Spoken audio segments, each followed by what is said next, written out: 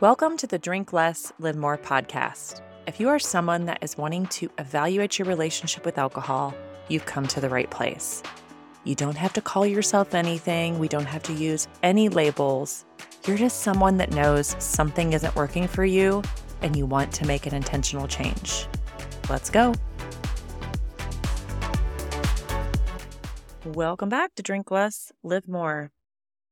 I've been getting this question often from clients or potential clients who are like, well, I'd really like to work with you, but I want to wait till after my vacation. That's coming up in a couple of months. And so I'm going to go on spring break and then I'll come back and I'll work with you. And believe me, I have been there. I have been that person that's like, I'll quit when I take that next vacation. Because, you can't go on vacation and not drink. I mean, that was my mindset. And I have since discovered that going on vacation without alcohol is actually really amazing. I have done 4 vacations now with 0 alcohol, 5 with very little alcohol. And I have had great experiences. I went on a cruise, for God's sakes, without alcohol. And historically, that would have been screaming at me. Drink all day long. You have an excuse. You don't have to drive anywhere. This boat's taking you places. And I went on a cruise completely alcohol free. So really choosing this, and I think that's the key, is we have to say we're choosing this. It's not being done to us. We're not a victim in this. It's not like, oh, I got to go on vacation and not drink any alcohol. It's something that you're choosing and you're being intentional. It's a very mindful way to move through the world. And so I think really taking that alcohol-free vacation, especially that first one, can be the hardest, the most daunting. It can be a great way to prioritize your health and just to practice being more mindful and intentional and getting a travel experience that's more mindful and intentional. So I've written down just a few tips that were helpful for me and things that I didn't really even do the first time around. I just kind of went in raw dogging this thing, okay, we'll see how it goes, But really, I would have loved to have some of these tips, I think, to help me navigate that first time and to set myself up for success. So the first tip that I have is to choose a destination or a type of vacation that is conducive to an alcohol-free experience. So I would maybe not choose, maybe the cruise isn't the best place, right? And then the second vacation I went on was a bachelorette party. So, I'm really I did not do this first one. But maybe you don't choose going to an all-inclusive resort with a swim-up bar for your first alcohol-free vacation. Maybe you choose something that's more like a meditation center, retreat, where there's a lot of hiking and, wellness opportunities. Maybe there's some cool cultural experiences that don't involve alcohol. So, you may not want your first experience to be going to Napa and Sonoma because most of the stuff that you do there involves wine. So that may not be the best opportunity. But could you go to the Redwoods or Yosemite or, another national park and stay in a cabin? Of course you could. That would be a great destination to choose for an alcohol-free vacation. So I think that's a big one. And I really think just not being a victim to that, not sitting back and waiting for somebody else to plan this type of vacation and invite you. You be the planner. You plan this vacation and you bring the people in. So you get to be in control here. You get to be the person that's calling the shots and wanting to really organize this instead of sitting back and waiting. So being more active versus being passive in this particular circumstance. So, and you'd be surprised when I'm in my 40s, so, we don't go out and party a whole lot. Most of my friends don't do any of that. And so if I would approach them with, hey, we want to go to a meditation center and have a wellness retreat, I mean, they would be all in. Even the friends that drink would be all in. They would be ready to go, right? And so, and even if they went on that vacation and they had a drink at night or drinks at night or went out to dinner and had drinks, so what? Most of the day was centered around alcohol free. So great, The second one I would say is to plan activities ahead of time.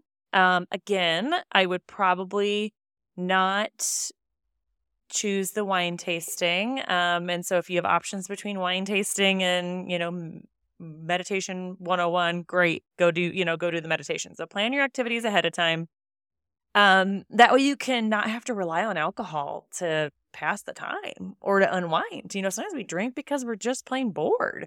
So plan out your activities, things that light your soul on fire, maybe a cooking class, maybe you go see a cool museum or art gallery, maybe you do some sightseeing, maybe you find some really unique thing that you can do to immerse yourself in the culture wherever you're at. So lots of opportunities there to plan out those activities and book some things that are not alcohol centric.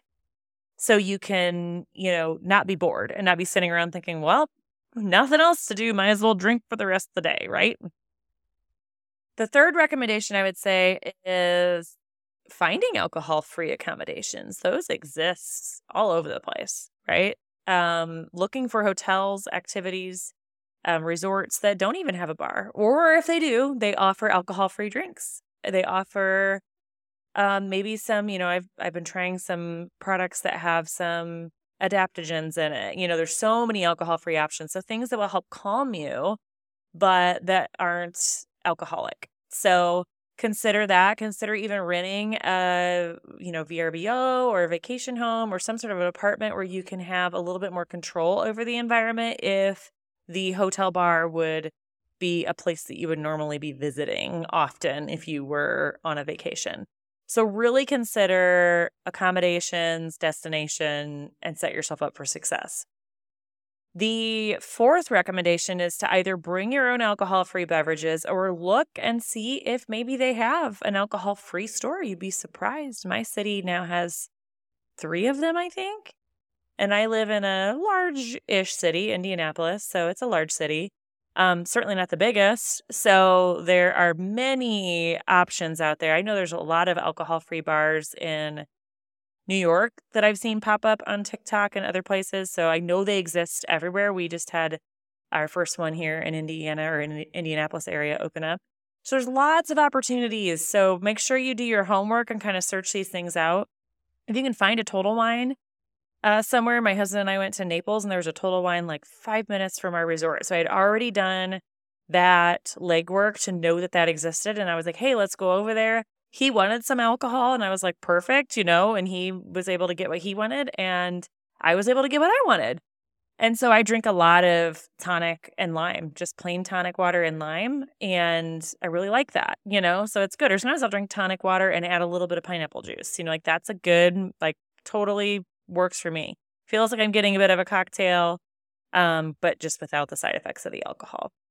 So I think that's a big one. I always bring tea because I'm a tea drinker and it's a coffee drinker's world and there's never tea anywhere. That drives me crazy. So I bring my own herbal teas and stuff that I drink at night in order to get good sleep. And I think that is another key to my success. I'm not relying on a nightcap to put me to sleep or anything like that. I'm using the tea, the sleepy tea.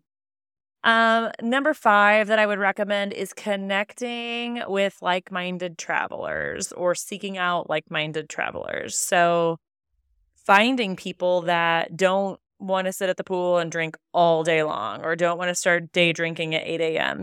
Nothing wrong with that. I was one of those people at one time too. But finding those people you want to travel with that alcohol isn't the center of the whole vacation. They want to do other things other than drink alcohol all day. So really be intentional about who those people are and inviting those people with you, right? And even letting people know if they happen to be sober as well or are, cutting back and don't want to go on a vacation that involves a lot of drinking, let them know you're interested in going on a vacation like that. Speaking of this, so, as I was, jotting these things down, I was thinking about how I just keep going back to this idea of a sober retreat. So I am going to plan a sober retreat. I keep saying I think I'm going to plan it, but I'm going to plan a sober retreat. I'm planning in my mind to make it February of 2024. But just to note, I am doing all of these things that I'm describing here for myself too. I'm creating events and retreats and those types of things that my people will want to come to, right? But make sure you let people know that. If you are interested in that, tell me about it. I will put you on the list. I will make sure you're the first person to know about it when that opportunity opens. So tell people about it. Say, hey, I would love to take a vacation where we get to see and experience a new city without any alcohol with you if you're ever interested. So I think that's great to kind of share with people what you want.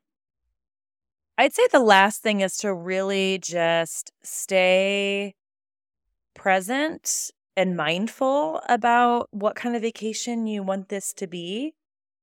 And I would also say that if you find yourself in the present thinking, oh, I want to have a drink. I want to go, oh my gosh, look, I just saw that cocktail come out that looks really good. I want to go get that and drink at the pool. I want you to actually pull yourself out of the present, which I don't usually recommend, but I want you to pull yourself out of the present and put yourself into the future. I want you to ask yourself or sort of almost meditate and visualize how you want to wake up in the morning. So you're future predicting 12 hours from now, what is it that I want when I wake up in the morning? I'm going to take a wild guess that it is not going to be, I really want my heart to be racing. I want to have a terrible headache. I want to feel like I've been chewing on cotton all night. I want to have heartburn. I want to feel dizzy when I wake up. All those things that we get from hangovers. No, of course you don't want to feel like that in the morning. So I want you to just delay the gratification because you're going to get the gratification when you wake up in the morning hangover free. So I want you to just practice delaying it and saying, I can be patient and wait for those results instead of needing the results right now, which alcohol can give you in the moment, but it doesn't give you that future gratification. So delay the gratification, whatever you need to do, take a walk, do some meditation, maybe do some yoga, do whatever you need to do to get yourself out of that craving of, I want to have alcohol, and just put yourself into the future. Really just visualize what you're going to look like, what you're going to feel like when you pop out of bed with no problem early in the morning, ready to go, hangover free. So I just want you to remember, taking an alcohol-free vacation does not mean you have to sacrifice fun or adventure. In fact, you're going to get so much more of that by prioritizing your own health and wellness. And you can have a much more meaningful and enjoyable vacation that you might actually remember for many, many, many years. Sometimes we'll joke around about a really significant hangover when we're on vacation, but let's be honest, that's not what we want to look back on when we spend all this time and money to get away. We don't want to look back on it and think, oh my gosh, I was drunk the whole time. I don't even remember half of it.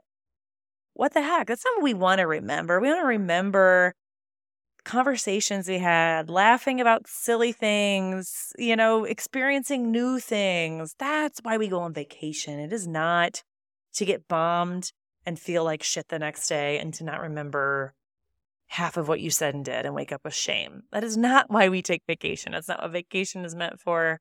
It is truly meant for those new, meaningful, enjoyable experiences.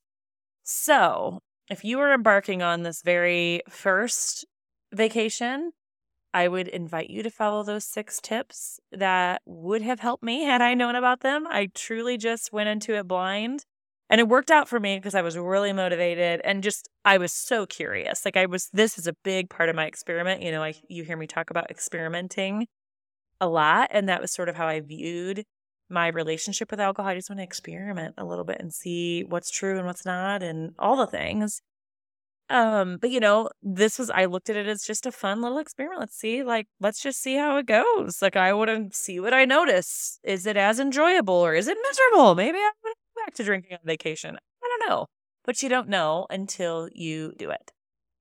So follow these tips and hopefully you can have a very successful alcohol-free vacation. If you don't, we can also offer ourselves some self-compassion for that. So if you come back and you're like, well, I said I wasn't going to drink, but I did. Okay, cool. Now we've got some information, some data points for our experiment that we're continuing on. Have a wonderful week, and I will be back next week. Don't forget to hit subscribe so you can be reminded for my weekly Wednesday episodes. If you're curious about my programs and options of ways to work with me, check out rachelpritz.com. And if that's not interesting to you right now, no problem. Just keep listening along for free. Either way, I'm here for you.